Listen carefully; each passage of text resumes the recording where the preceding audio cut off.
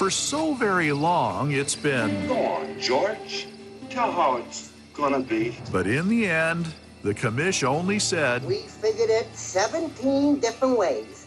And every time we figured it, it was no good. Because no matter how we figured it... But no matter how you figure it out, I still don't get as much as anybody else. Somebody don't like the way we figured it. So now, there's only one way to figure it. And that is every man for himself. When Black Friday comes, this is the end. It's the end of the world. It's the end of the world as we know it. Or is it now? As a new year hits, through it all, Beaver Nation moves ahead with resiliency and hope. Sun's up, looks okay. The world survives into another day. And see clearly now, the rain is gone. And the way forward goes through, as it must, The Joe Beaver Show with John Warren and Mike Parker. A number of times I heard these guys' voices over and over and over. Still can't find it. Can't find it? We can help. This here is 1240. 1240. It's always been 1240. My client says it's 1240. Yeah, plus 93.7 FM and streaming live at KEJOAM.com and on the KEJO app. It's The Joe Beaver Show. Yes, it is. And here we go as we start a brand new day on this Thursday. The weekend is almost here. I'm John Warren along with Mike Parker. TJ Mathewson down the hallway after gathering a bunch of audio for us in baseball yesterday. Hopefully we'll get to some of that, but it's a brand new day. Well, I guess that Michigan fan is going to have to go through what Washington fan has gone through, what Oregon State fan has gone through, and Arizona fan. I mean, we're talking some musical chairs in college football coaching like no other year, it seems.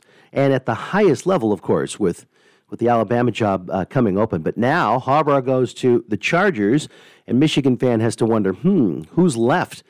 This morning on Twitter, as I was conducting a different program on a different frequency, the Clue Morning Update on 1340 Clue AM, just perusing the Twitter sphere and checking things out. You always make sure there isn't any news that you miss, because oftentimes on social media, stories will break. And there was someone, it was a nobody. I don't know who it was. It was not a member of the regular media. In looking at his profile, he had about, 290 followers and real smarmy sayings about his on his profile about being smarter than everyone. But that's it. So this guy floats, and he uses the term breaking in capital letters. Breaking. Jed Fish to Michigan. He has been in talks with them for a while, and he's been their number one and only choice. But all of the answers below, and this was from yesterday, I think, people were just going off, just attacking him. Nice troll job. Good job, buddy. You own the internet today. And, I mean, not a single person bought it. Not a single person bought it, and I just thought it was funny because it is a good example how someone, just anyone, can put out anything on Twitter or X, make it look like it's legit and it is a real deal, and set the world afire. But anyway, I thought that was kind of funny, but nobody bit, which is even better. But you do have to wonder, well, okay, how's the coaching shift going to happen now? Because the defending national champions have to find a head coach. Can you imagine? You're up for coaching the defending national champions in a program that Jim Harbaugh has built just wonderfully throughout the last, 13 years? Something like that. Or it's 9 years. 9 years. Anyway, he's just done a tremendous job. So that's in the news today. Harbaugh to the Chargers and a few other things. Speaking of media, Wilner, I don't know if you subscribe, but find somebody who does or pay the money. He has a really good article. I don't know when it came out, but I saw it today. And it's about, in fact, I saw it on OregonLive.com because I actually pay money and subscribe to Oregon Live. So whenever they run Wilner stuff, I get past the paywall. But here's the lead to it. Oregon State and Washington State have played an awful hand perfectly in the 5 months since they were cast adrift. If the landscape liquefies, they'll be ready.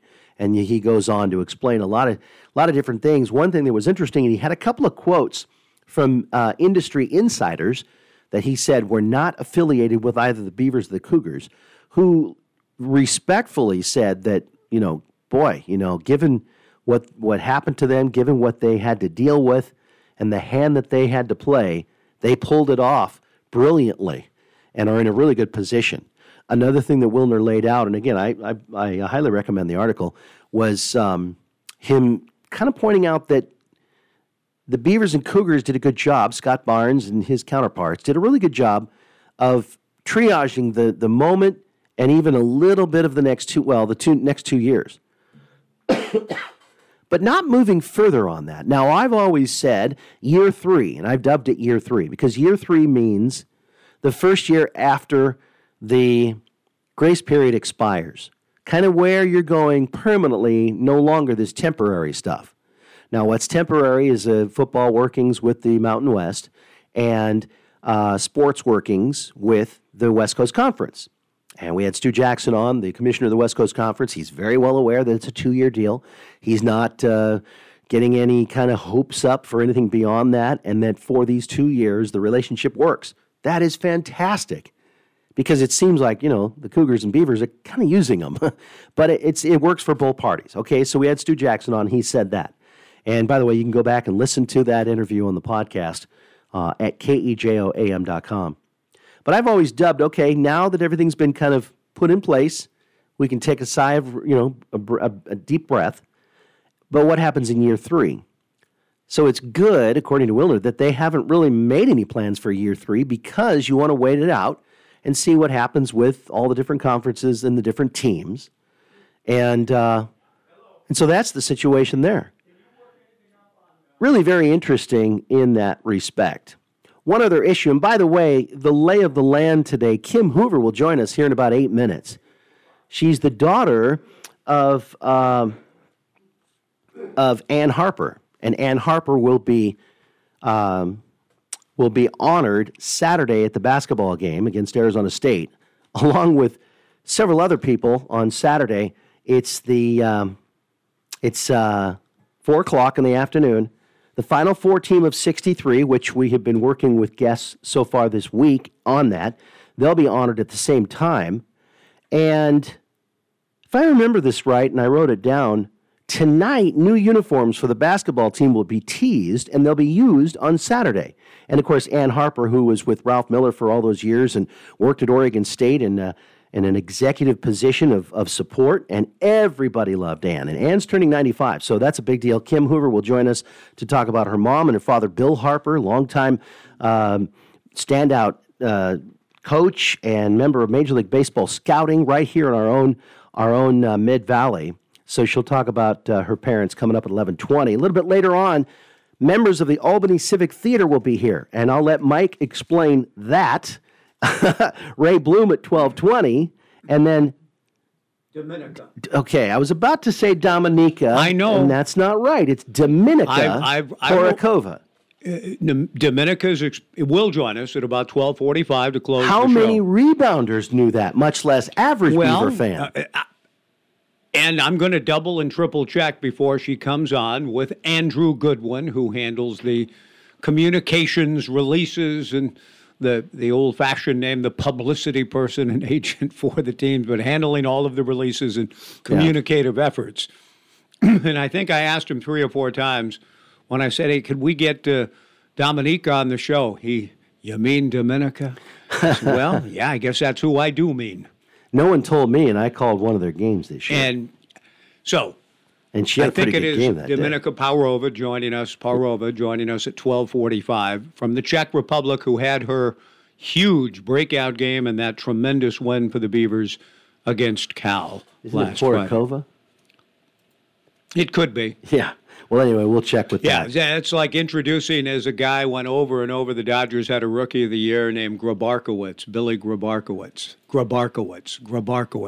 and the MC, Grabarkowitz, practicing for Billy Grabarkowitz, the Rookie of the Year.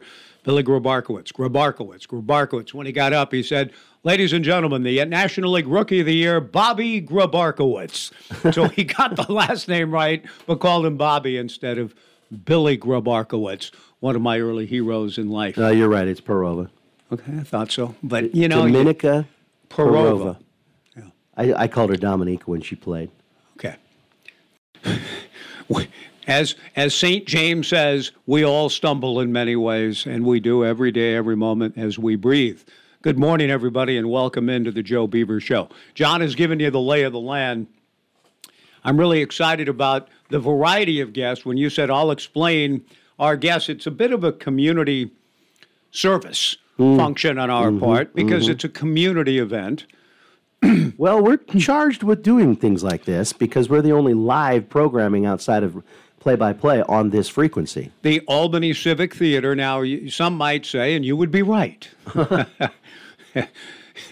It reminds me of all the great lines in Glengarry. Every line meticulously crafted by David Mamet. They're all good in their own way.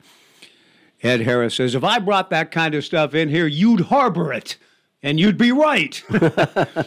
So what I'm about to say, if you say to me, Albany Civic Theater, well, you've never had anybody on, but well, you'd be right. We haven't. But I'm telling you. Why are you doing it now? Well, I have a little interest in it. I've helped build the set. My wife upholstered the chairs that you'll see in the set. We've had some investment in it. Really? I didn't know you were that equity involved. in it.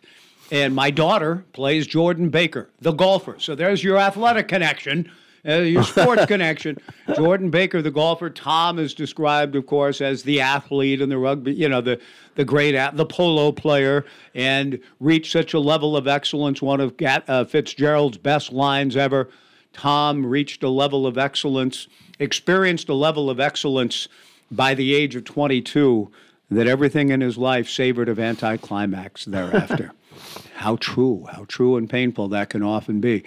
So anyway, but the local director, Lorianne Schmidt, and the playwright, a 22-year-old, and we love to use the word wunderkind because she's a graduate of the American Academy of Arts and Sciences, the distinguished acting school in New York that Robert Redford and others have come through. She's an alumna of it, and she wrote this play, an adaptation of the source material, The Great Gatsby, which went into the public domain and thus can be treated in ways that it hasn't heretofore been able to. And this Portland, young, talented woman who's taken her talents from Portland to the American Academy of Arts and Sciences. She's acting there. She's writing there. She's coming out here from New York for the world premiere of her adaptation of The Great Gatsby, first ever performance of it Friday night at the Albany Civic Theater. So Lorianne and Maueve Z. O'Connor will be here. Maueve, pardon me, not Maueve. It looks Maueve Z. O'Connor is the playwright, 22 years of age. They're both going to be in studio for a few minutes later in the hour. Is her adaptation going to play in New York anyway? Well, it depends. You know what I'm saying? This is the world premiere, and things like that. If there are good notices, a sense of, a buzz, review, that was well done. Oh, we like that. Somebody's got to kind of take notice. Is anybody like Guffman going to be coming out to see? That's a good question. Are they waiting for Guffman? They're waiting for him to arrive. But whether or not that happens, if it is good enough and the adaptation is considered unique enough and well received, then it has a chance, as you say, to be sort of taken out and taken over the land. It should. I mean, if it's, it should. We'll see. I mean, I'm excited I visited with both of them briefly yesterday as I was delivering chairs to the theater in downtown Albany. We hope you're making plans. But we're trying to cover everything this week. It's been an active, fun, and busy week. We'll have tomorrow, I think we're going to take a deep breath a little bit. Mark Radford will join us. And your comment about Wilner, it's been a long time since John has been on. But I love the tenor of the article you just referenced to, that John and others have recognized that the Beavers and Cougs just didn't simply go Dennis Dodd's route. Yeah. When Dodd, after the implosion of the conference back in August, well, the Beavers and Cougs will soon be joining the Mountain West Conference. And he kept saying it, and others, well, they're soon about to be Mountain West Conference members, and which was insulting and infuriating. It bothered me. I like Dennis, but it bothered me because we knew and felt like, maybe, but don't say that on August 7th or the 20th or even September 20th or October. This thing is played out with tremendous skill and counsel from counselors, from lawyers, from the Alan Thayers of his world, and the hand has been played. The tough hand has been played about as well as it can, according to Wilner and industry experts. And you credit not only Scott Barnes, but you credit Jayathan Murthy, and the president Schultz of Washington State, and Chun, the athletic director over there. All four individuals did a great job. And the counsel that they received, the internal, external counsel, who've done just an amazing job with it. Yeah. And so maybe we can get John on, but we can react to a lot of things in open phones tomorrow. Did you see, too, that I only caught it by an article from Nick Daschel, that the football game on the 28th against Cal on the road has been pushed out to October 26th because, and this you know, while we're saying how great of a job they did, it's like, why would you nail that down before the ACC had made their schedule? So the ACC came out with their football schedule yesterday, and the ACC is requiring all of its schools to have 2 byes in the year and a bye in September. So they had to put the 28th as Cal's bye. So same 2 teams, same game, just on the 26th. And so now Oregon State has that opening on the 28th to fill, which the Beavers are waiting for, I think, 3 games against Mountain West teams still to be scheduled, because we're waiting on the Mountain West to come out with their schedule. But it was only yesterday that the ACC came out with their schedule. Interesting. And that got me to thinking, because I saw that this morning, and that got me to thinking, okay, the ACC schedule is out. Let's take a look at Cal. And I don't have it in front of me, but Cal has to go to Auburn because that's a payback on a home and home. 1 week they're hosting Miami. The next week they're in Pitt. Then they're home. Then they're over to Syracuse. Then they're home. Then they start out. Their first league game is at Florida State. I mean, they are just constantly going over there. Oh, and then after it's all done and they play Stanford, their final game after the big game is a game in Dallas against SMU, a new member of the conference. It's a nice, easy road trip by comparison to everything else. We'll take a break, come back with Kim Hoover as we continue to celebrate Ann Harper, who will be fated. I said feted my entire life, but F-E-T-E-D, fated. She'll be honored, introduced, and properly honored. It still will fall short of the impact on lives through the years as part of the secretarial pool, and then Ralph Miller's personal secretary for Ralph's entire run, then worked with Jimmy and with Eddie, and maybe even a first year or so with Richie. I can't quite remember the full timeline. But Ann Harper's daughter, Kim, joins us next as we get rolling today on the Joe Beaver Show on Joe Radio. Continuing on the Joe Beaver Show, Ray Blume, Dominika, Paurova a little bit later, and a couple of special in-studio guests to help promote a big event this weekend and the next 3 weekends at the Albany Civic Theater, the world premiere of an adaptation of The Great Gatsby by a Portland area playwright in town and a graduate of the American Academy of Arts and Sciences at the age of 22. It is a pleasure to welcome in, as we've been kind of going back and forth, John, this week, and it's been a real pleasure to do so, between talking about the great Slats Gill and his Final Four team from 62-63, conversations with Jim Jarvis and Mel Counts. Frank Peters, I read, is coming, along with Mel, along with Jim Jarvis, Steve Pauly, Gary Rossi, I believe, are all making the trip, maybe and a few others from that team this weekend. But at the same time, while we honor that, Saturday is also a day to pay tribute to a wonderful person in 95-year-old Ann Harper, Bill Harper's wife. And we've talked to Bill McShane and others about Annie's life. And we have the honor of visiting with one of Bill and Ann's 2 daughters, Kim Hoover, Sister Barb, also in the community. But Kim, an Oregon State graduate, grew up in the same house that Ann lives in, that was built in 1965 by Bob Gilder's dad. Nice. So this is a true local story with, I think, the proper spirit of Oregon State basketball, which we're celebrating. The Final Four team, and then the great run that Ann had with Ralph and with Jimmy and Eddie. And it is a pleasure to welcome Kim Hoover to the Joe Beaver Show, Bill and Ann, one of Bill and Ann's daughters. Kim, good morning. Thank you for taking time. how are you, and how have you sort of enjoyed the week and this whole idea that your mom is going to be celebrated this weekend? Oh, thanks, Mike and John, for having me on. This is great. It's been a whirlwind, let me tell you. This all came about just the 1st of January when I happened to run into Ray Blume and his wife Beverly up at the country club having breakfast one Sunday morning. And we visited because we were students here at Oregon State together. We were in the same class. And so we had our breakfast and went our separate ways. And a couple nights later, I got a text message from Mark Radford. And he brought this idea and just wanted to spend time on Mom as opposed to doing, like the whole coaching staff and the whole team and all of that kind of thing. So that's where it started, and it's just kind of evolved from there with Bill McShane's help. And so I'm excited. I'm not sure who all will be there, but I've heard there's maybe 20 guys that are coming back for this. So anyway, we're just really excited and honored and everything. So yeah, as well you should be, Kim. And there's several things I want to talk to you about.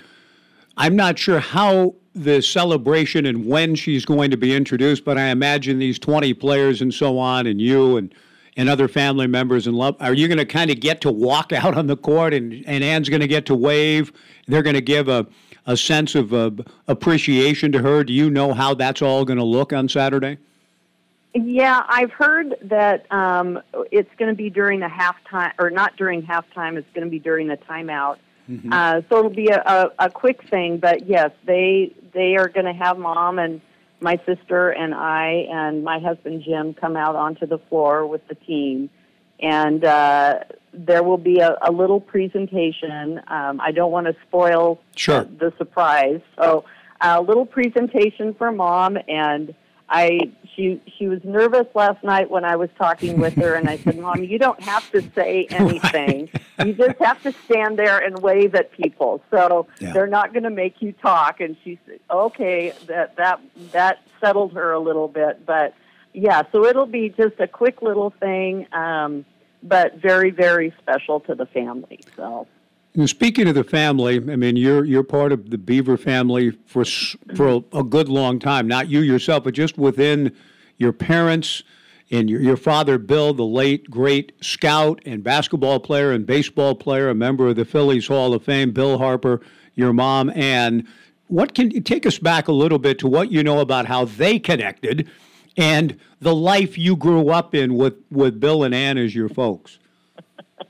Well, they both entered Oregon State in 1946. Mom was born in Eugene and grew up on a family farm. She was one of 4 kids, had a one-room schoolhouse situation, and then graduated from Harrisburg High School.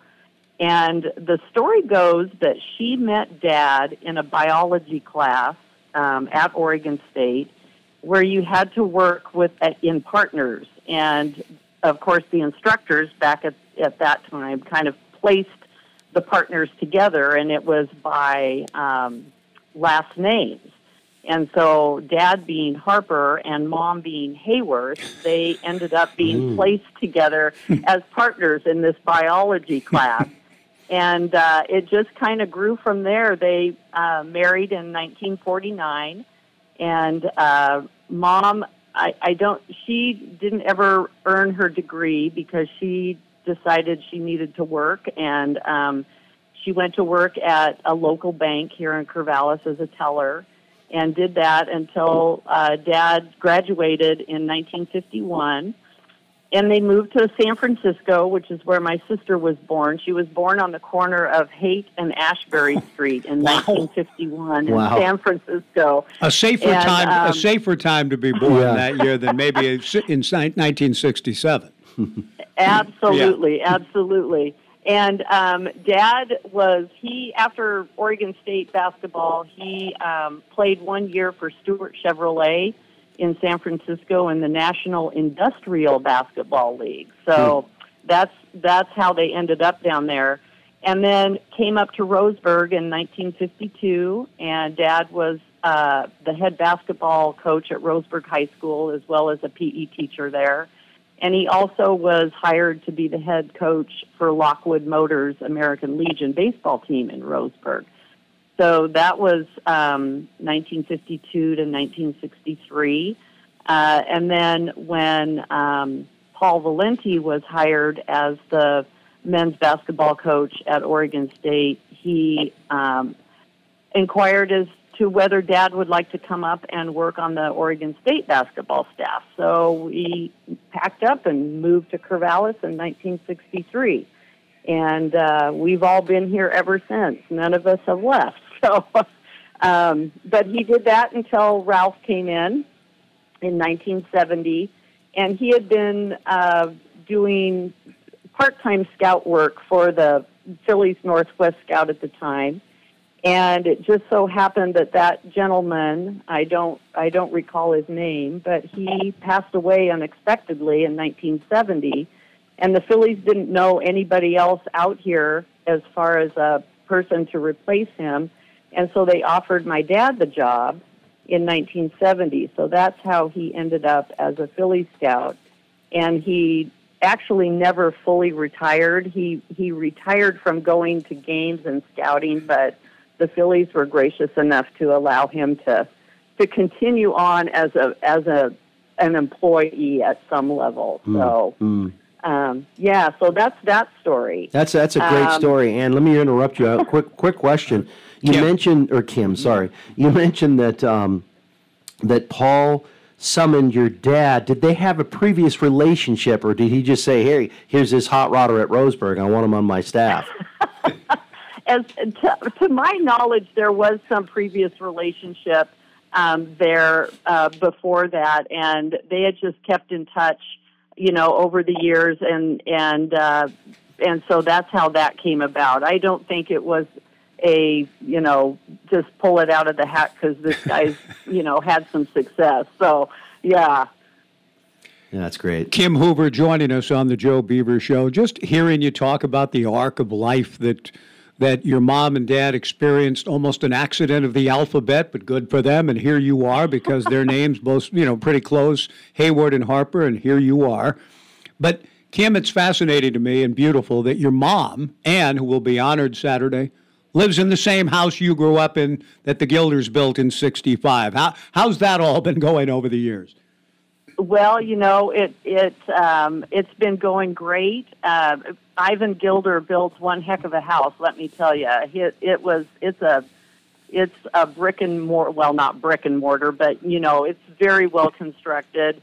It looks as good today as it did when we moved in 1964, 65. So it's been good. It's been home, and it's, as Mom has aged and as Dad aged, it was a great house for them, easy to maneuver around in, only one level, not a lot of stairs. So it's been nice to keep it in the family. Yeah, and the fact that your mom, 95 years young, is still living there on her own, that speaks so well of her and fascinating about her. One last thing about your dad, and who I know will enjoy this in some way in terms of his wife since 1949, I think you said. That's incredible. Yeah. What a great, loving, and wonderful relationship they had.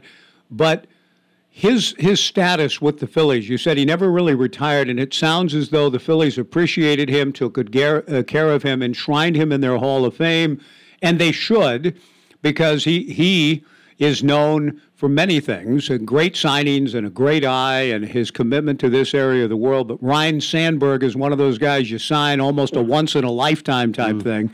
And I've talked to your dad a few times about that over the years. But what about his relationship with that organization from 1970 on, how special it was to him?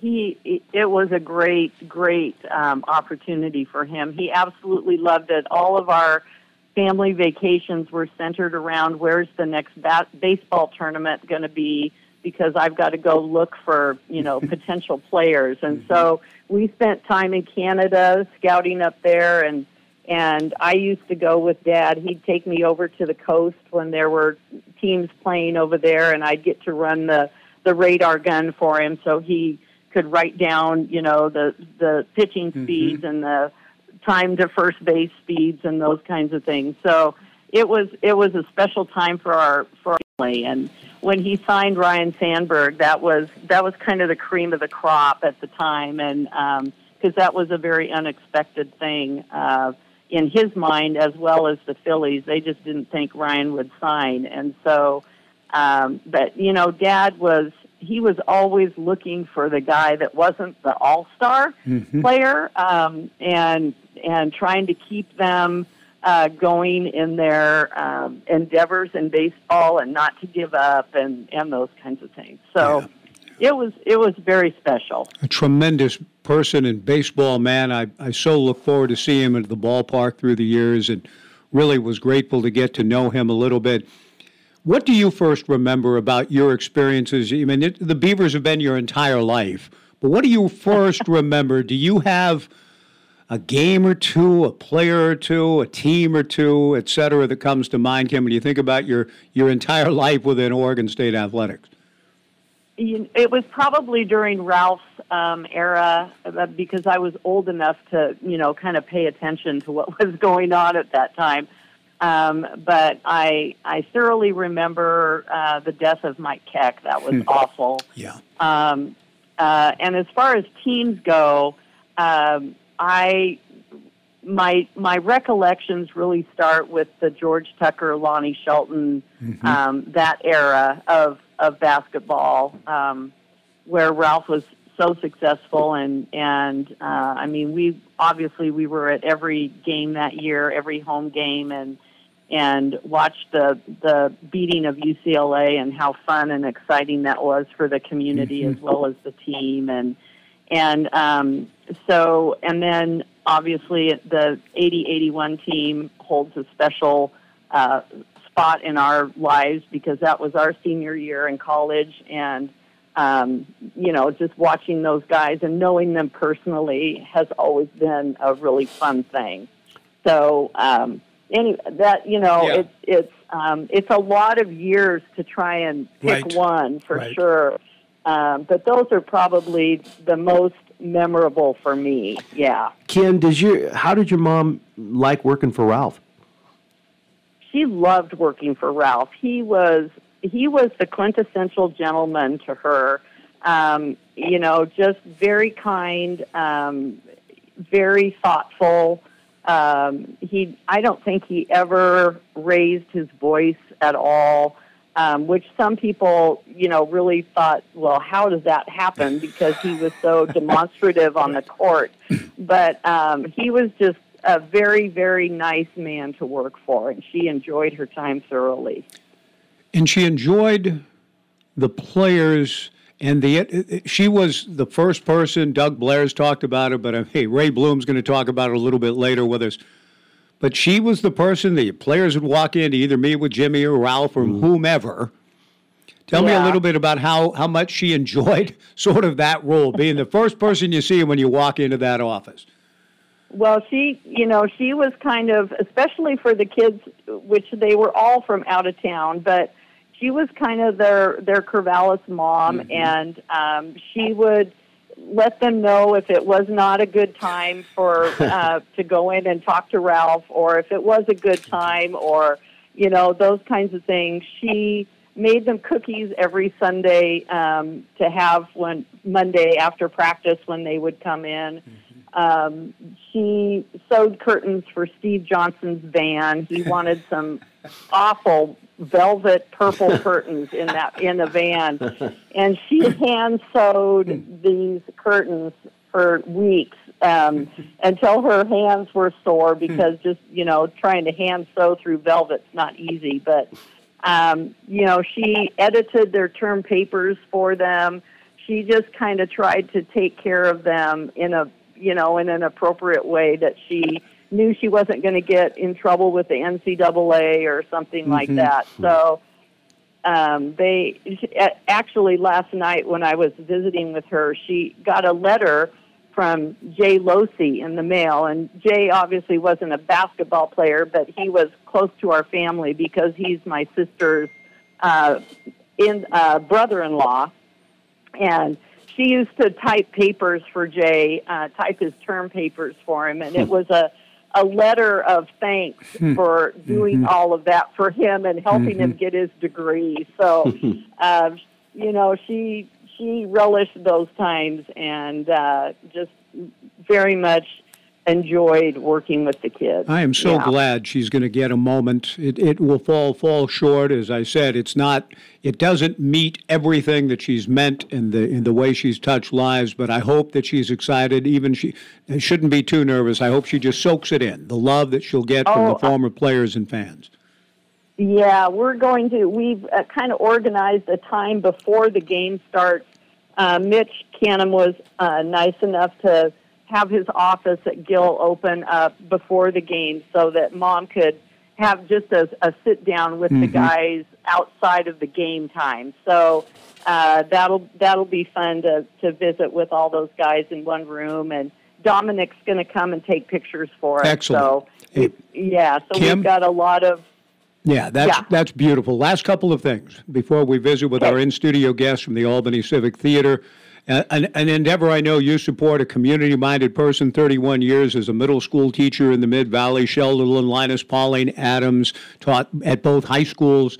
So you know the territory, and a community theater event is exciting, and I know you'll want to make room for that, and we'll do that here in a minute. But I've got two other things to ask you about. One is Mike Stevenson, married to Jane, the daughter of Jane Gill, one of Slat's Gill and Helen's kids, John and Jane married Mike, and Mike is our Mike in Seattle, who's been just a tremendous correspondent for us over all these years.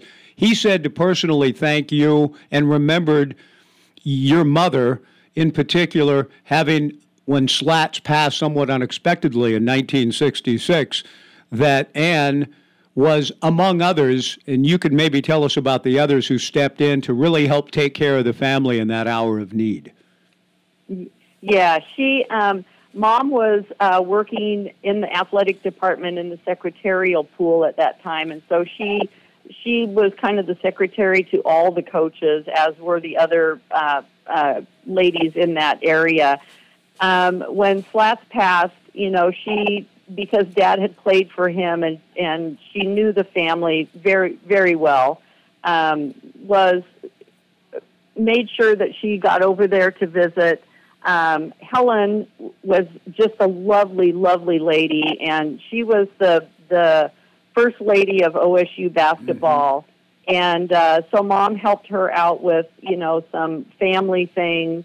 Fifi Anderson and Fran Valenti played a big role in just helping the family through things at that time.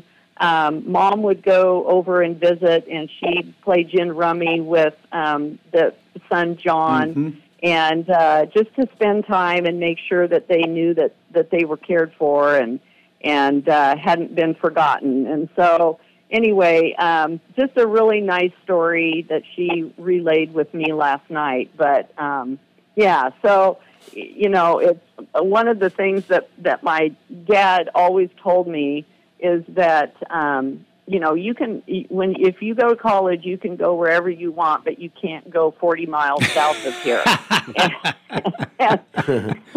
Well, because he had, as a player against Oregon and as a coach against Oregon, that just was not an okay thing for him. So I understand. So, so we always joked about that in the family,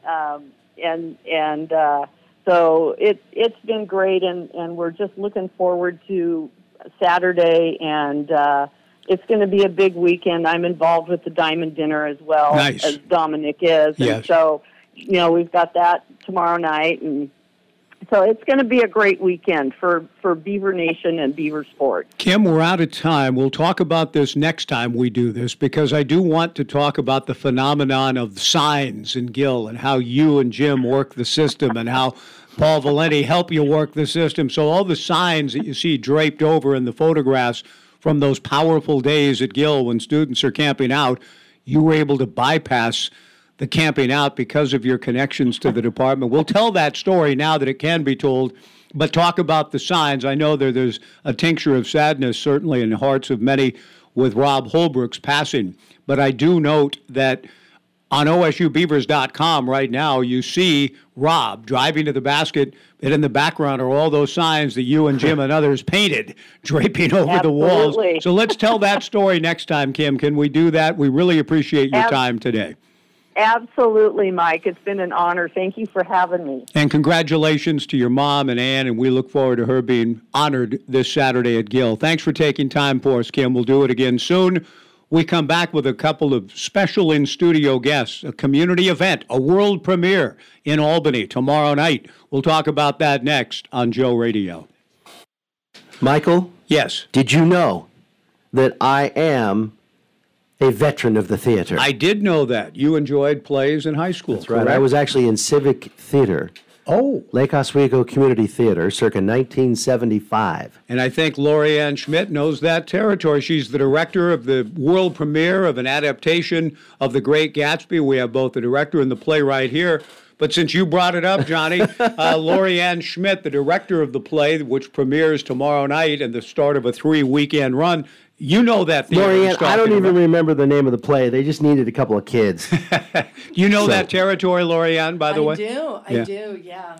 And it's so exciting to be bringing this adaptation to Albany Civic Theater. It's such a privilege, and such a privilege to be working with such a great playwright. And we're going to meet Maueve Z here in a moment. Maueve Z O'Connor, and from Portland, but went and is a recent graduate a year ago from the esteemed American Academy of Arts and Sciences.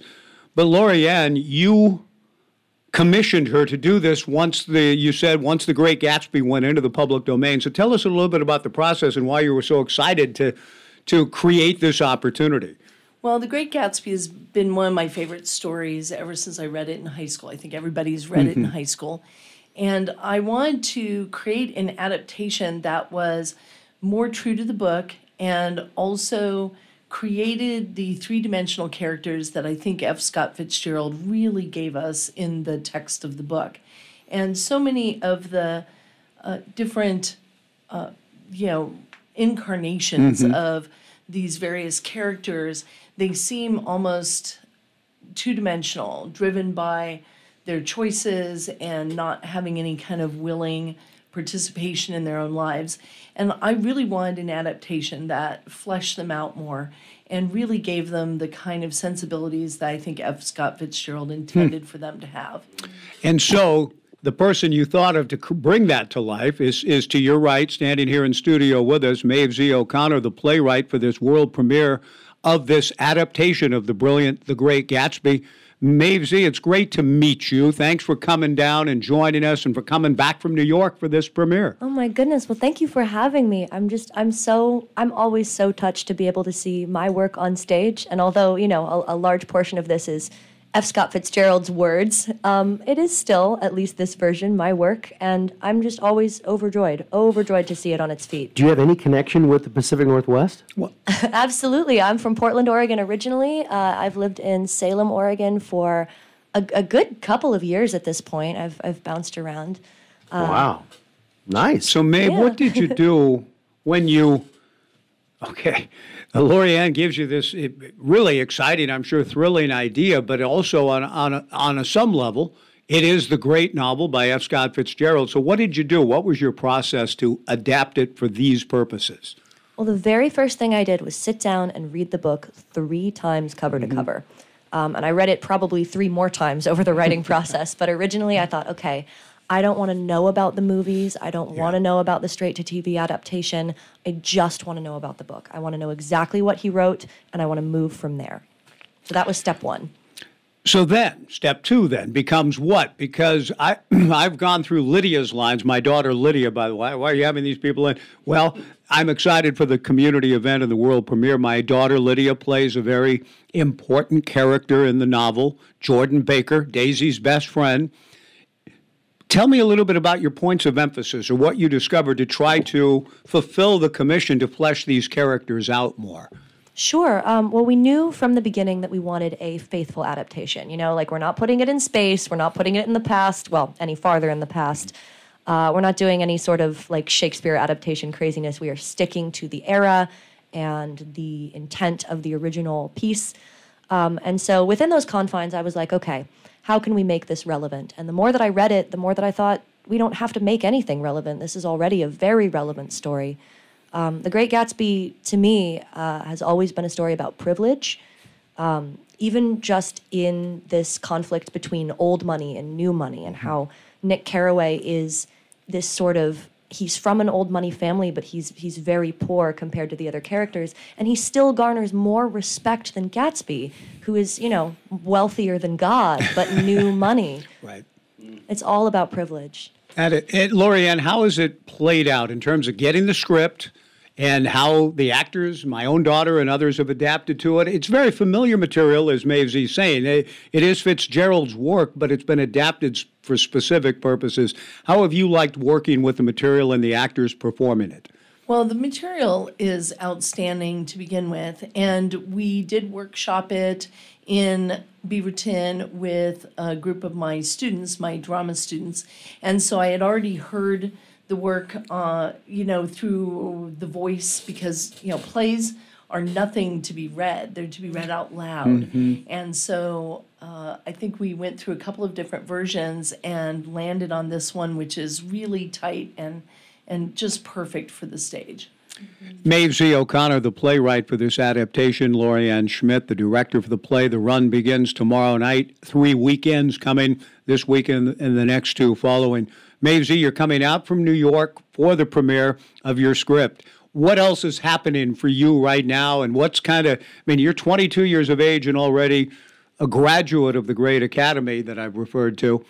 You joined. Tell our listeners a little bit some of the famous alums that have come out of that same program. Oh my gosh! Well, the alumni list is part of the big reason why I wanted to go there. You see all of these kind of new wave schools that tout this idea of, oh, we're cutting edge. We're going to teach you how to succeed in the industry, but none of their alumni have succeeded in the industry. So, I thought about the stars that I looked up to, and all of them are very much of a sort of older breed of actor, and so I chose the school that produced Grace Kelly and Robert Redford, among other actors. That's a pretty good place to start. Yeah. You just named 2 pretty good members of that alumni of which you are now part. What else do you have going on back there? Well, I'm always writing. I'm never not writing. I just had my New York playwright debut last summer with the New York Theater Festival. And that was a play called Someone Has to Die, which was a completely original work, not an adaptation. Mm-hmm. Congratulations. And how did it go? How did you feel about it? I thought it went well. I would love to get it up on its feet again, always bigger, more up. What can we do? What can we fine tune? But I was happy with where we landed with it. And I was, as always, just so grateful for the other people who came together to work on it. Because really, without all of the other moving parts of the play and the actors and the team and the people that are involved, it's just words on a page. It's just me in my room and a book. Last couple of minutes here today. We hope you'll get your tickets. And Lorianne Schmidt, you can tell us maybe a little bit about the link and the best way to do that. What shows are probably the best to try to hit? Now, I hope tomorrow night's going well for the opener. But the set, I've seen it firsthand, even helped a little bit, not a very little bit. But I want to ask first, Maeve Z, when you walked in and saw the set that Lorianne and company had constructed to fulfill the vision you had written about, what did you think? I was blown away. And actually, what really got to me is that I walked in backstage and I had to go through the room with all of the props, and, the costumes are to the side, but I had to walk through all of the props to get onto the stage. And I've written this stage direction quite cruelly that says the stage is now covered in vases of flowers. Which is from the original novel. Fitzgerald says, at 12 o'clock or at 1 o'clock, a greenhouse arrived from Gatsby's. Right. And I walk in, and right in front of me, there's the greenhouse. Just piles and piles of these beautiful silk flowers. Nice. And as soon as I saw that, I thought, okay, great, this is going to go just fine. Lorianne Schmidt, the director, what about that? And how do you feel just about the look and the feel of this period piece, The Great Gatsby, that will be presented beginning tomorrow night? Well, I just love Art Deco, and we are building a world for the audience to really immerse themselves in this Art Deco excess, all kinds of stylistic choices that make it really awesome. The best way, then, I hope tickets are going well. I hope the word of mouth will get generated. We are almost sold out this weekend. Excellent. Okay, so tell us more. How to get tickets, by the way. Get tickets at albanycivic.org, and there's a link right on that front page that says Get Tickets. And that helps. That helps. And so we're running 2 more weekends beyond this one, and we're just thrilled. And they're streaming, right? Is there a streaming link? There is a streaming link. You prefer people in this theater, of course. Any way to go beyond like we did yesterday? Well, yeah. You could have told me that earlier. I know. John Warren is running the board here and asking questions and doing a million different things. We're trying to create, rather than the hard out, we're improvising now, which I hope your actors... Okay, we're good now. Okay, thank you. We got a couple of minutes left. Ray Blume coming up. Dominika Paurova from the women's basketball team coming up. First year, Czech Republic. Really looking forward to meeting her for the first time on the show. And the legendary Ray Blume this hour. But kind of wrapping things up with Lorianne Schmidt, the director of The Great Gatsby, and the playwright and the adaptation. It's been a real pleasure to get to meet and visit with both of you. But Lorianne, in terms of tickets, this link thing, you want people in the theater, but those that just can't make it, what have you provided? We have a streaming option, and it is $15 for an individual and $20 for a group. So if you get a group of folks together and you want to watch it live on our streaming service, you can do that. And that's also a great way to reach remote people, because not everybody can come.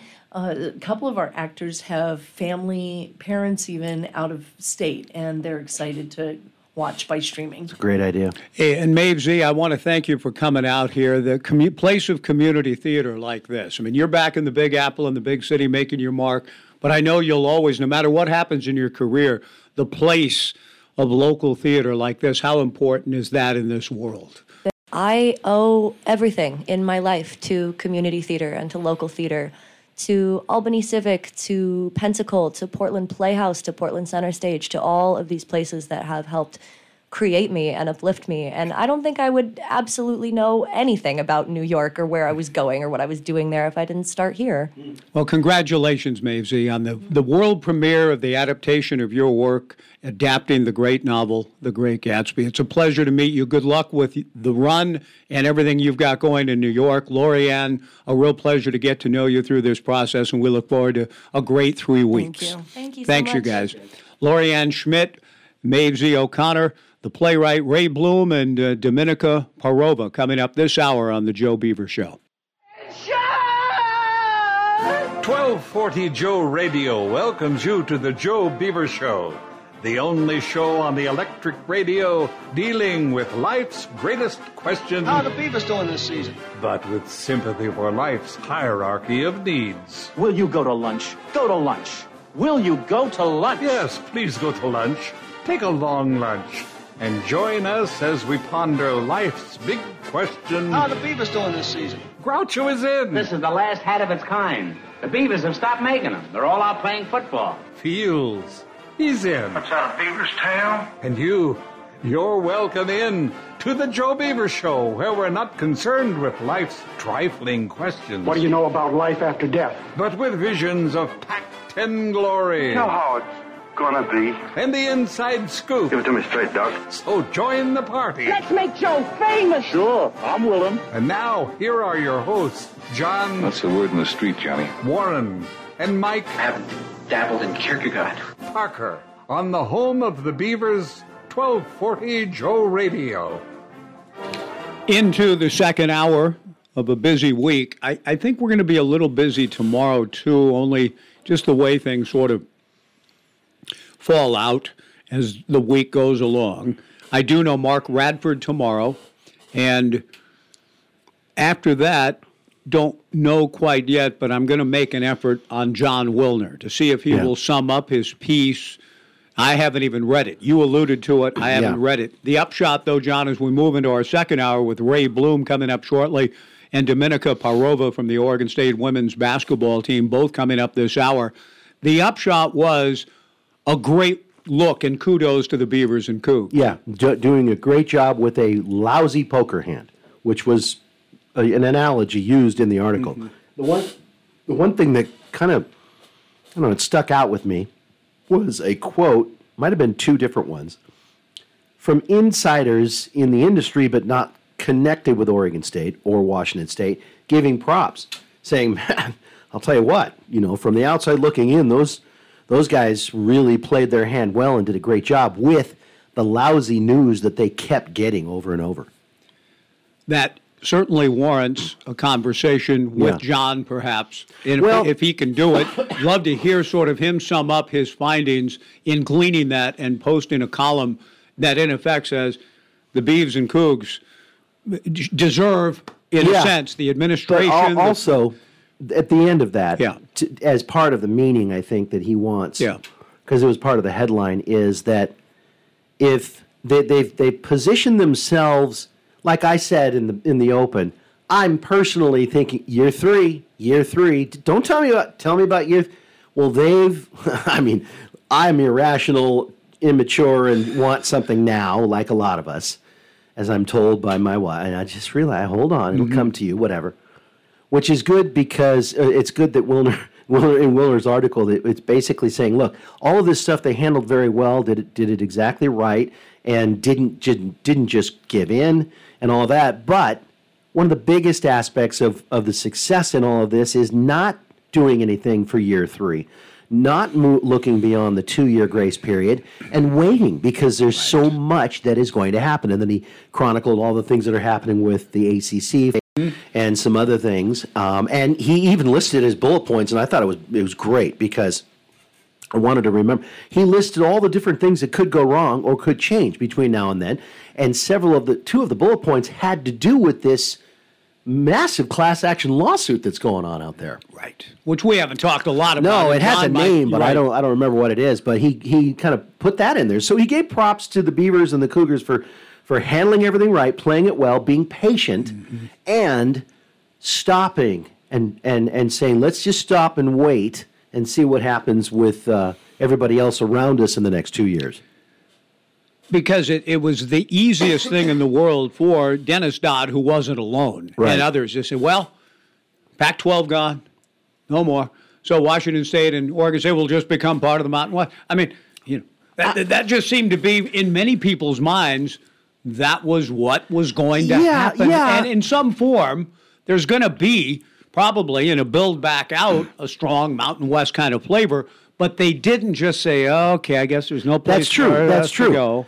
And I credit, the leadership for Oregon State and Washington State for doing that. But I think Beaver fan as a whole was with me and you and others saying, now hold on.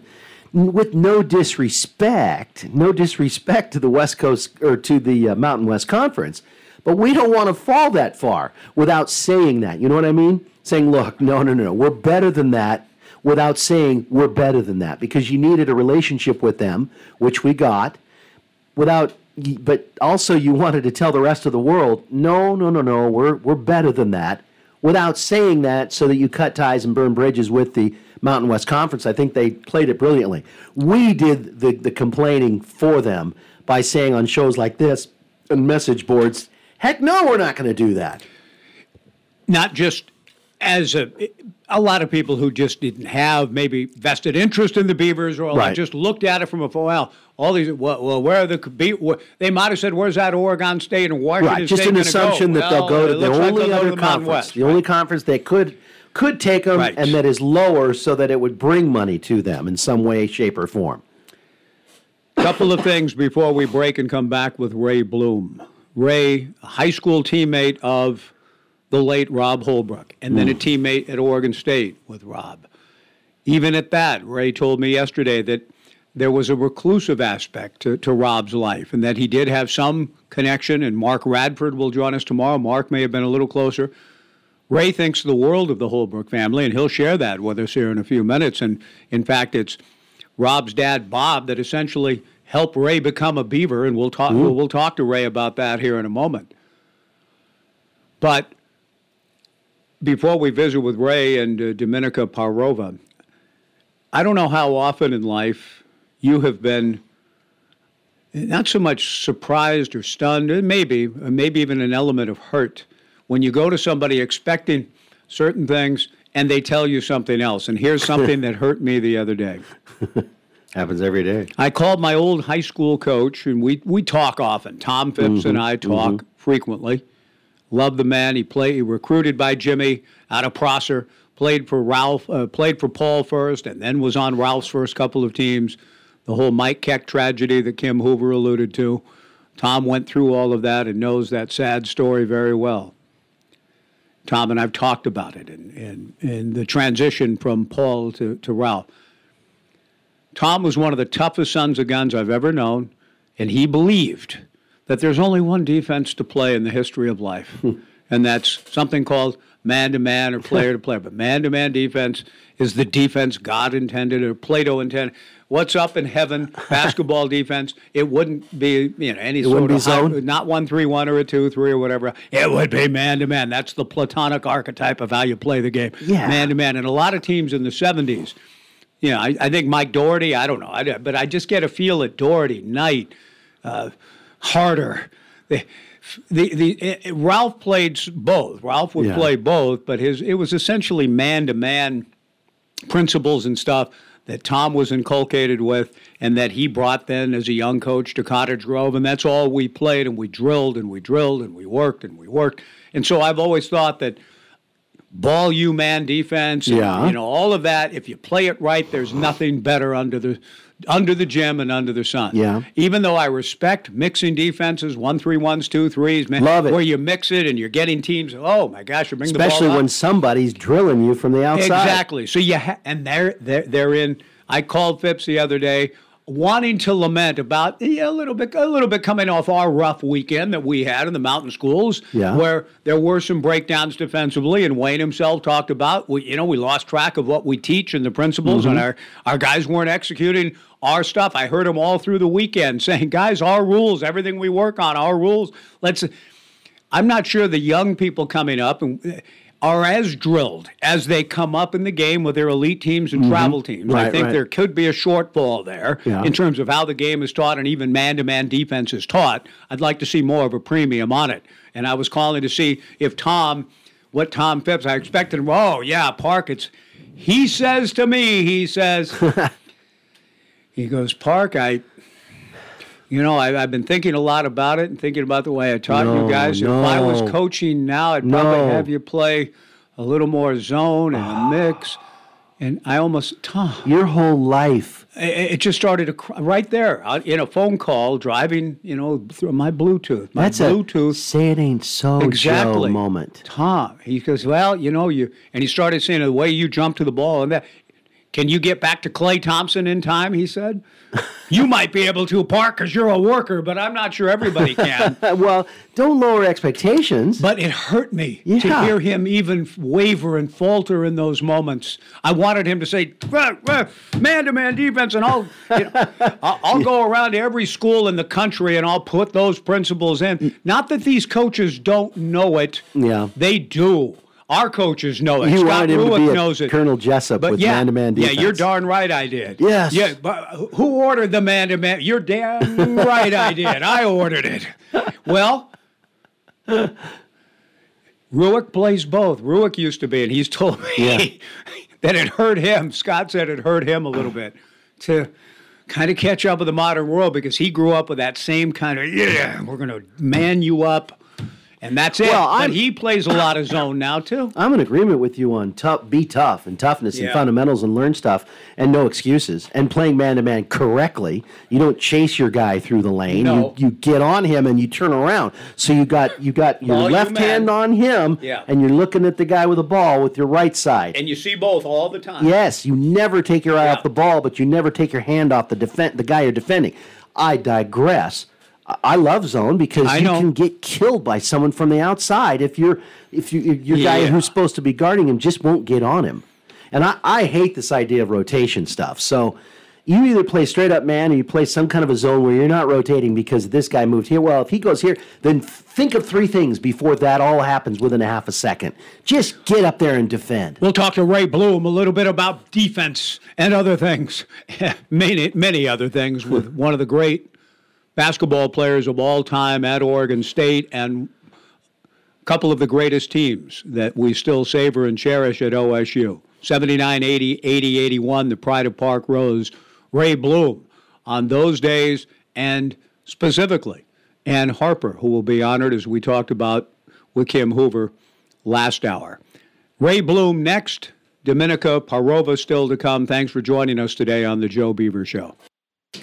The Joe Beaver Show continues. Mike Parker with John Warren. It has been a busy week, and it's not over. We've got a big game tonight with Arizona at 8. Women's basketball tomorrow. We'll preview that with Dominika Paurova a little bit later this hour. But as we head down the stretch of the show today, I'm honored, we are honored to have our next guest, as we have had all week with Jim Jarvis and Mel Counts and Bill McShane and others. Mark Radford tomorrow. Kim Hoover talking about her mom, Ann Harper, who will be honored. Ray Blume, one of the great players in the history of Oregon State hoops and on two of the best teams ever in a great 4-year run out of Park Rose High School.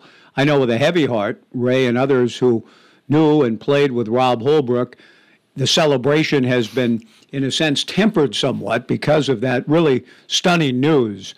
But it is an honor to welcome Ray Blume to the Joe Beaver Show today. We'll see Ray with so many other former teammates and Beaver greats this weekend at Gill. Ray, it's great to have you on. How are you today? I'm doing good. Thanks for having me, Mike. Ray, thanks for joining us. Let's start first things first, though, with the passing of a friend and teammate in Rob Holbrook, whom you knew very well growing up. Maybe not as close in the later years, but when you have a bond, as you did, with Rob and his family, both of you at Park Rose, both of you coming to Oregon State together, I'm sure that news really stunned and had to hurt. Ray, what are your thoughts about Rob Holbrook? Oh, he was a good friend. I haven't seen him for a while, but in our younger days, we hung out quite a bit. It was a shock to hear from his dad and him passing. What kind of person was he in high school and then even in your years together? I've only heard great things from Andy and from others about him. What could you tell us about him as a person? As a person, he loved life. He just was a happy guy, and he loved playing basketball.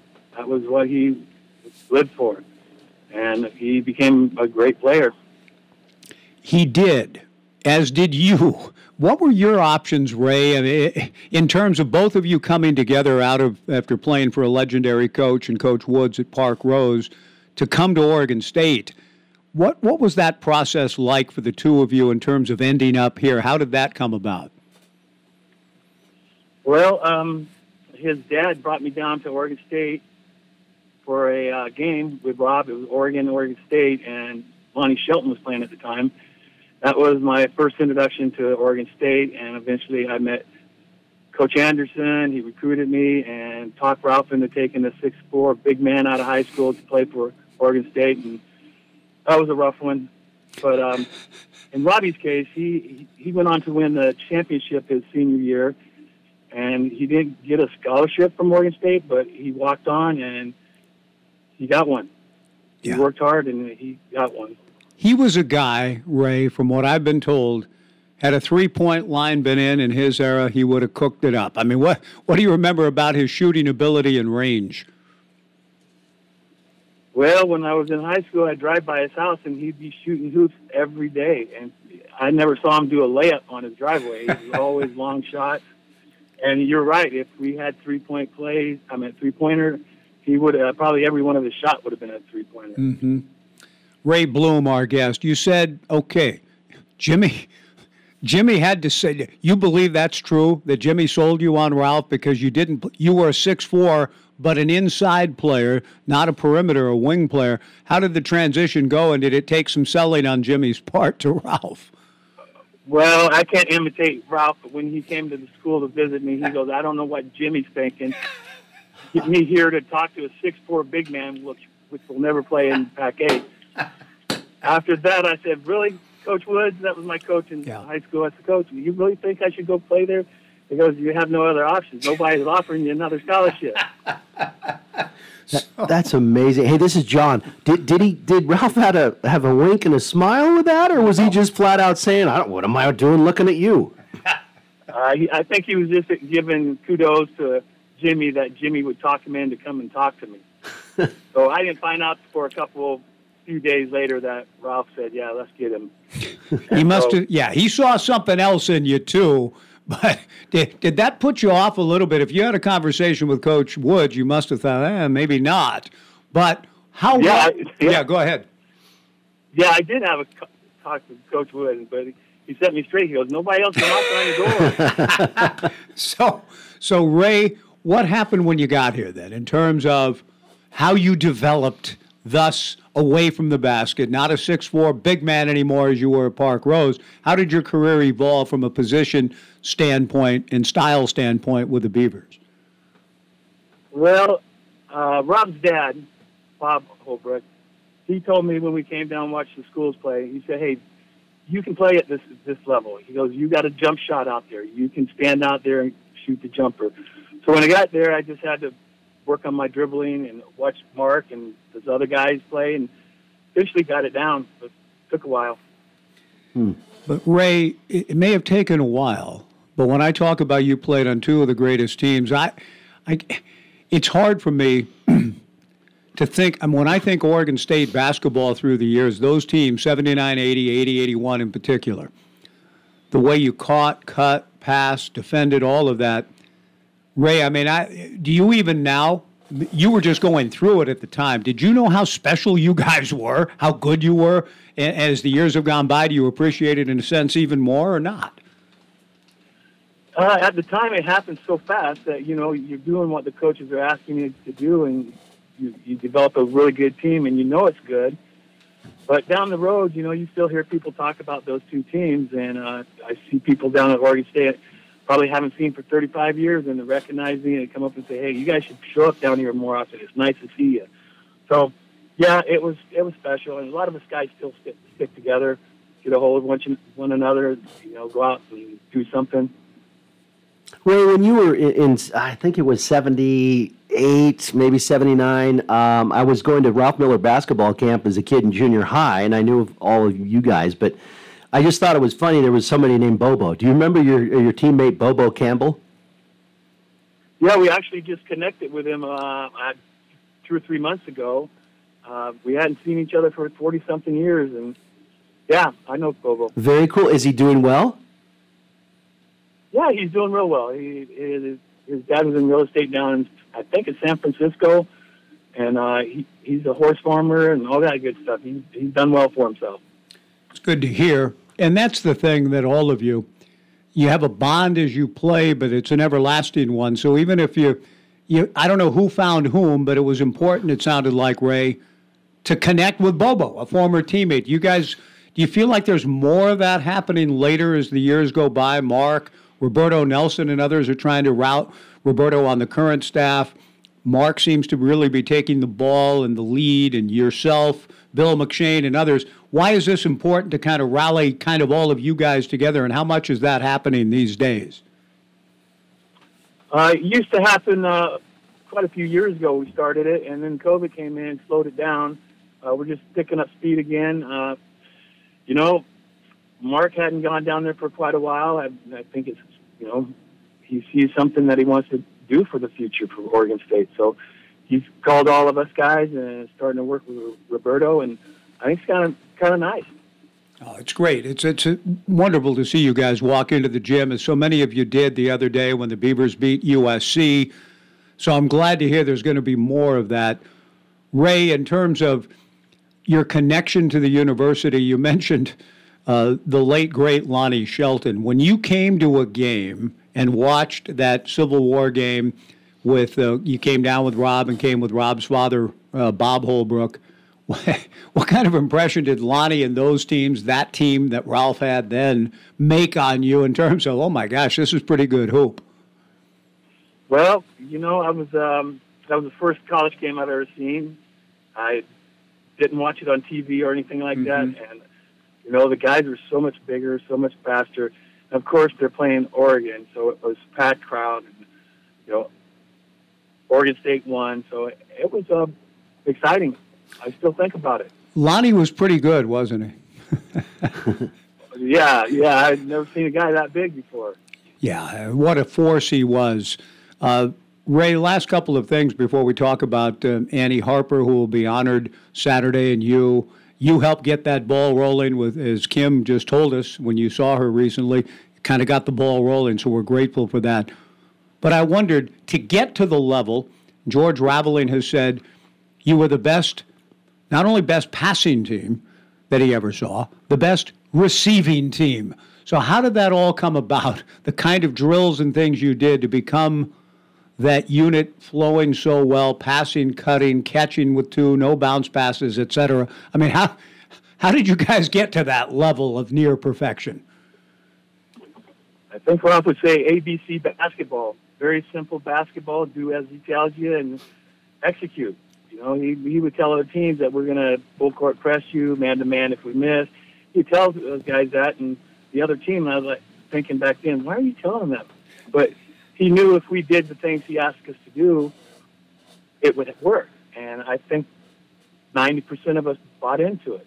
Mm-hmm. I don't know what the other 10% are. I can't name names, but right. I'm just saying I know 10% of everybody doesn't do it. Sure. So, Ralph, go ahead. Well, I was just going to say, did Ralph ever tell you that you don't do a bounce pass because there are only two who can, Bob Cousy, and you're looking at the other one? Oh, no, I didn't hear that story. Yeah, Ralph said that. Yeah. Hey, I was told by Tom Hewitt yesterday, he would open the gym, I think, at Warner Pacifica, Concordia or whatever. He was telling me that when he would open a gym and you were young at your Oregon State career, you had a guy in a fast break open and you threw a hard bullet pass and went over his head. And the guy said, Ray, throw me the bounce pass. I can catch it on the run. And you said, no, Ralph doesn't allow us to do it. Does that sound like a true story to you? It probably was. You know, I bought in the program pretty hard. So. Yes, you did. And that meant, of course, Jimmy. And Jimmy recruited you. Jimmy, gosh, he's a fighter, huh? I mean, how much does he mean to you, Jimmy and Fifi, and you sense he meant to all the guys in this program? Well, he was kind of like a father figure to a lot of us. You know, we watched him raise his kids, and, you know, they always had us over at their house, you know, if it was for a barbecue or something like that. Jimmy is like a father. I mean, I don't know my father very well. I still don't, but Jimmy's always been there. If I need a phone call to somebody, I call Jimmy, and I've been going down there ever since I got back from overseas, and go down there 3 or 4 weekends a year just to hang out with him. So, love the guy, man. Yeah, good guy. That's beautiful to know. And the other thing that's happening too, it's sort of your inspiration, talking to your teammate and friend Mark, who will join us tomorrow, Mark Radford.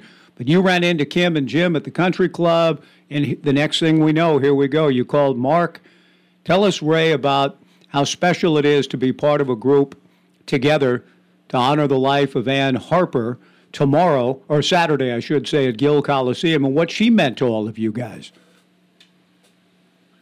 Well, she's like the team mom. You know, Yeah. she had all our backs.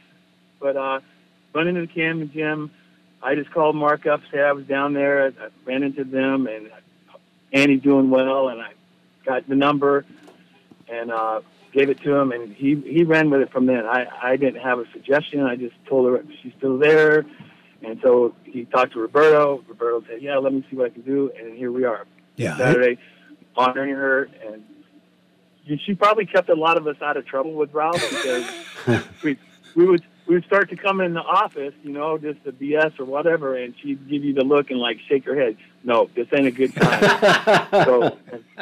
And she's always called us her boys, and I never figured it out until just recently that she has 2 girls. So she never had a son, so she just used all us as her sons over the years. Oh, that's great. Beautifully said. We appreciate it, Ray. We're going to talk to your friend and teammate, Mark Radford, tomorrow to kind of wrap up what's been a week that we've really enjoyed and been inspired by, talking to get the likes of Jim Jarvis and Mel Counts. But your generation of player will finish with Mark tomorrow, Johnny. I just want to wrap up with one final question from me, Ray. Because the Final Four team of 63 will be honored on Saturday as well. How much did you guys at the time know? You weren't that far removed, 15 years, let's say, give or take. So how much of the history of the greatness of Slats and those teams were you guys aware of as you were doing such special things? Well, we met all those guys years and years ago. We always appreciated them because they'd come down and say hi to us and stuff like that. But I really never knew how great their team was because I wasn't there. I didn't see it. But, now that they're talking about it and how far they made it, no wonder a lot of them went on to play basketball for a few more years. Yeah. And Mel for 13 in the NBA, and he joined us yesterday and had great stories to tell out of his time at Marshfield and Coos Bay and with the Lakers and the Olympics Celtics and playing with Wilt and Bill Russell. So the legacy is rich. Oregon State basketball, it's a rich legacy and tradition, and we're glad, Ray, that you're part of it and honored that you joined the show and look forward to seeing you and the guys this weekend. Thanks for making time again for us. We appreciate it, Ray. Okay, John, Mike, thank you. Thank you. See you Saturday. Great. The great Ray Blume. Yeah, that's fantastic. I mean, love you could talk to these guys forever. I'd like to delve more into, how many of these older guys do you know? Because the younger guys, the guys now know and think highly of you guys. So it's as he said, they knew of some of the greatness, but not as much. So that's why I think it's great that Roberto Nelson is getting guys together. You talked to Roberto, didn't you, about that? Yeah, he loves it. He loves that part of the job and connecting with some of the older guys. And, for a guy that was here 10 years ago or whatever it was, what was he, 12 years ago here, Roberto? He's learning all about the history of Oregon State basketball and the greatness of some of those players. I love that he not only remembered but has recently connected with Bobo Campbell. Yes, and I remember Bobo at camp. He was one of those guys that was, when you're 11 years old and a 20-year-old is a grown man and they're a college player and they give you even a smile, much less shoot some hoops with you for a couple of minutes, that makes a big impression, as we all know. And that was one thing that I remember and really appreciated during those two camps in 78 and 79, as well as Jimmy Anderson. Jimmy Anderson ran those camps, but I'll give Ralph credit. He was there, right, and he oversaw many quote-unquote stations, if you will. Sure. It wasn't just in name only. No, it was Ralph not. Miller basketball camp featured some of Ralph. That's right. Yeah. That's right. We stayed at Finley Hall, so we got the experience of being away from home and meeting other kids. It turns out that Steve Gowan, not Steve Gowan, but used to be our boss at Learfield. I'm drawing a blank. It's very embarrassing. But he and we had him on the show, in fact. We were at the same camp together, and we only realized it when I was in his Learfield office, and I looked at the wall, and it was a picture out in front of Gill Coliseum from 1978. I said, I went to that camp. He goes, yeah. And we looked, oh, there I am. Nice. Oh, there I am. Nice. 40 years later. Yep. Unbelievable. Terry, my favorite part, there were a lot of good stuff with what Ray said, but can you imagine Ralph saying, what am I doing here? 6'4". Jimmy, what'd you bring me up to watch this 6'4" big man for? What am I going to do with him? Like you said, I think there was an element of Jimmy, Ralph, that's the beautiful thing of their relationship. Yeah. That Jimmy would find players that he knew would be great Beavers. And time after time Ralph after time. had to trust Ralph it. had to trust that. So Jimmy, with his vision, was able to say, okay, we're not going to throw the ball in him like we're going to throw it into Steve Johnson. Right, he's not going to play back to the basket. But just look at the way he moves, the athletic ability, his coachability, his body. Ray was a great athlete. I thought he was a guard. He was. Okay, but well, not at Park Rose, this story of right. Ralph looking at a big guy is new He to was me. a post player, evidently. I mean, he wasn't per se a big guy. He was 6'4". Right, which is pretty good for high school, but not for college. So Ray, I can just see how Ray went. I really want to go there. After all, Terry Wood saying, it's your only option, kid. Yeah, you're going unless you want to walk on somewhere. And Ray becomes part of two of the greatest teams in Beaver history. One has to think that if you're good enough to get offered or looked at by Oregon State, you could almost go anywhere else you want, at least in this part of the country. Yes, because if Jimmy found you and liked you, that would have been the tip off. Yeah, kind of like Cal waiting to see who we recorded. Who's Mike Riley and the Mike Beaver Riley. recruiting? All right, go. Okay, give me their list, and now go you recruit. Go recruit them. Give them offers. far from Park Rose's world, but someone who made a choice to come to Oregon State joins us next. Dominika Paurova from the Czech Republic. A pleasure to meet her coming up next on the Joe Beaver Show. The Joe Beaver News on a busy Thursday. Mark Radford in some breathing room tomorrow in terms of open phones to react to the week, to react to tonight's game. Bill Walton himself in town. I think Dave from Tumwater is going to get a chance to meet the big fella here a little bit later. I'm looking forward to visiting with Bill and what could around? be in the shoot around and what could be his final visit here. We hope not. It won't be.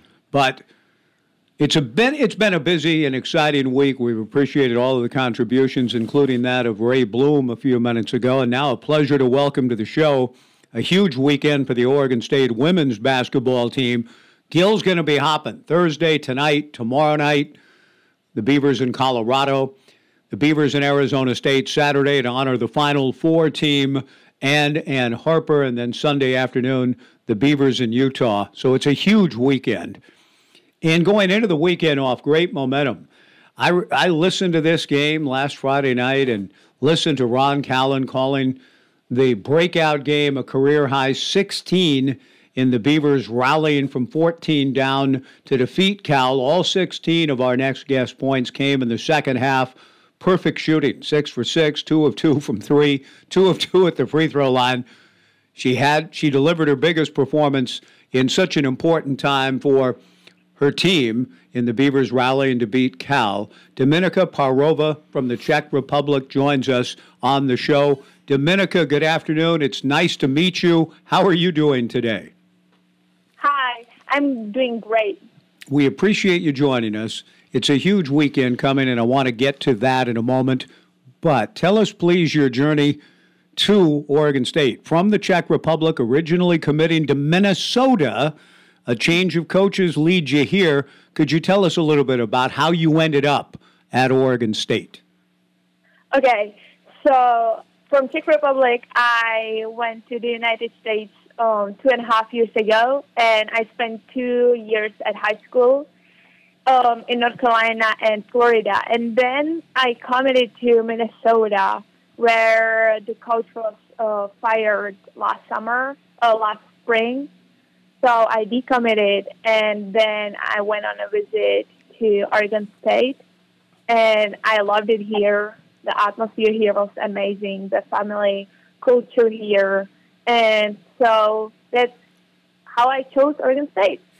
Dominika, when you came over, you go to Florida, then Minnesota, and then you end up out here. Have you, other than playing in games and traveling now, did you have any experience with any other part of our country?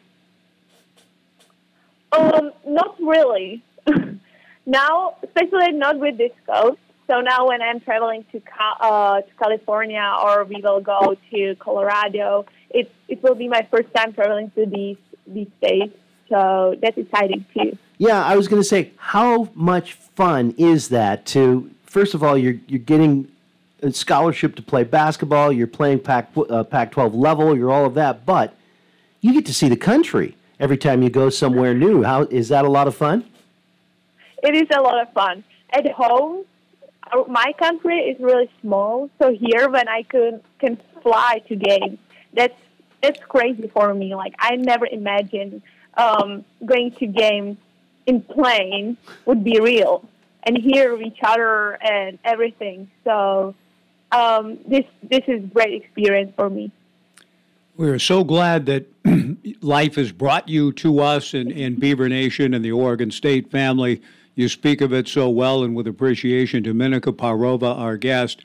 As you grew up in the Czech Republic, how important was the game of basketball to you? Did you have a ball in your hands at a young age? And sort of when did the idea of coming to the United States to go to college and like you're doing now? But tell us a little bit about your background with basketball in the Czech Republic. Well, basketball was part of my life since I was born because my parents played basketball. So since I was baby, I was in the gym with them. I had small basketball, and so then in like third grade, I started practicing with boys. So that was a little bit crazy. And I went through different clubs at home. And the idea of going to the United States was, like, I knew here the opportunity is bigger. So since I started playing basketball, I was like, I want to go to the United States.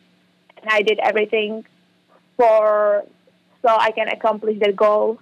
And now I'm here, and I'm enjoying it so much. Dominika, was there a time in which you were intimidated? In other words, you weren't sure how your game would play here against collegiate-level basketball here. Was there a time when that was the case and you broke through it, or you were confident all the way from the very beginning? I would say I was confident from the very beginning. I knew this was my dream, and I knew I did everything I could for it, and just working hard. Yeah. Sure. Dominika Paurova, our guest here on the Joe Beaver Show. Now, Ron was gone with football, and I did one game for him, the Morgan State game, and you happened to have that particular day 7 assists. 3 was the next highest, and then a bunch of 1 assist games. So you busted out for 7 assists in that ball game. So coaches know you have it in you, and then, of course, they know you've got your offense because of the 16 last week. So which is it when you're on the floor? Are you on the floor to distribute, or are you on the floor to score? I would say I'm on the floor to create plays, but to score too. It's just playing basketball, finding open players or scoring when I'm open. Yeah. So I was just reading the defense and making the right plays. Dominika Paurova, our guest. Dominika, I don't want to. It's never wise to generalize or stereotype per se, but I'm about to in this sense. Tad Boyle is the head men's basketball coach at Colorado. He is coaching the FIBA World Cup the last couple of summers in Europe. He came back from there marveling. He said, Europeans, now he's generalizing, and I'm quoting him, but he said, the European basketball system emphasizes passing and cutting better than we do here. He said, we do too many things off the dribble in the United States. What the European style, he just says, generally speaking, is better in the art of passing the basketball and moving and cutting. Now, those are big generalizations, but do you think Coach Tad Boyle may be right? I mean, do you feel like that is a skill set in Europe that's really highly valued, passing the ball? I would agree that basketball and the style is a little bit different in Europe. We were taught, we didn't have plays. We didn't have any plays prepared until, the higher age. And so we were taught to just cut, pass, and stuff like that. But I feel like it's different a little bit, but it's not that big difference. Especially when here in our team we share the ball really well, and everybody can score, can pass, can rebound, can do whatever. Right. So I feel like with the Beaver, it's not different in this team. Okay. Compared to Europe. Do you, being so young and away from home and so far away, do you have to deal, or have you had any homesickness or gone through anything like that, or does cameras on phones and social media and directness and all of that make up for some of that? FaceTime is a great thing. I usually FaceTime them, and so they want to know how I'm doing. I want to know how they are doing, what's going on at home. But I would say first year, in my junior year of high school, it was the toughest part. I was learning how to take care of myself. And so now I'm kind of used to it, and the resources we have here, it's so much easier than in high school. So I would say the first year in the United States, I miss them the most. Last thing on basketball, and then we'll close in a sense with how excited, excuse me, you and your teammates are to be part of this weekend at Gill Coliseum. On defense, so excited. Yeah, I bet you are. Dominika, let me ask you about defense real quick. Scott Rueck is He is he pays attention to detail and is a taskmaster of sorts when it comes to demanding great defense. How does that compare with what you grew up with playing on the national team of the Czech Republic in terms of Beaver defense, the way you're taught and expected to play? Is that something that's somewhat new to you, or did you play that way in the Czech Republic? Defense was highlighted to me or my team, even in Europe, but the competition there is, or where I played, it wasn't that good like as here. So the highlighting defense here is really important because the other teams are really, really good, and the defense wins the game. So I would say here it's more important, and it's highlighted even more because the competition is really, really good. Mm-hmm. You said you are excited, you and your teammates. Great teams coming in, Colorado tomorrow night, and they're good. And how excited are you to play them and just to be back at Gill Coliseum this weekend? I'm so excited. My teammates are so excited. We are working hard. We are getting better each day. So we are just excited to step out on the court again in front of the fans and just play great basketball. Is Gill Coliseum the most fans you've played in front of, at least on a consistent basis? Yes. There's so many fans. I have never opportunity to play in front of that many fans, and I'm enjoying every minute of it. That's great. And how are you doing with school life and blending in and going to classes and making friends? Maybe are you making friends that are not on the basketball team? School is fine for me. I'm created a routine, so that was really important for me. So I can handle all the practices and all the homework. But I'm doing great. Good. Dominika, it's been a real pleasure to meet you in this context. I've enjoyed following your career with the Beavers. Listening to you with Ron after the game the other night was a real enjoyable experience, too, as you helped the team pull that game out at Cal. You competed very well on Tara's big day at Stanford. So we're excited to see you and the team keep it going. Thanks for making time for us today, Dominika. We hope to talk again someday. We appreciate you joining us. Thank you so much. Go Beavs. Go Beavs. Well Very said. nice. Minute and a half, we'll keep it here. Yes. Great kid. But I was looking at her stat line. 3 assists and then 1, 7. Right. 1. I'm like, okay, there's something here. Right, and that game is what, just what they needed or whatever was happening. But that reminds me of the Roger Maris line. Yeah, you go through these numbers games. We used to play the home run season and reel off. I'd say, okay, whose career am I talking about? And I'd start 43, 39. 47. And, that would be Ted Kluszewski or whatever. We played that game. That's how much we entertained ourselves. We lived rich and full lives. You didn't have video games. That's how we played. But you with Roger, you'd go something like 17, 32, 39, 61, 33, 26, and that's what you just did with the 7. That's right. Which number doesn't fit here? Exactly. So you're thinking, we kind of want you to really concentrate on that. 61. He never hit 40 in any other year. That's what. Great Explain movie. Very life to good me. movie. You got to see that. Explain life to me. How can that be? It's just, it happens. Yeah, Ken Go, great writer. He used to argue with me. He'd say, Roger Maris deserves to be in the Hall of Fame.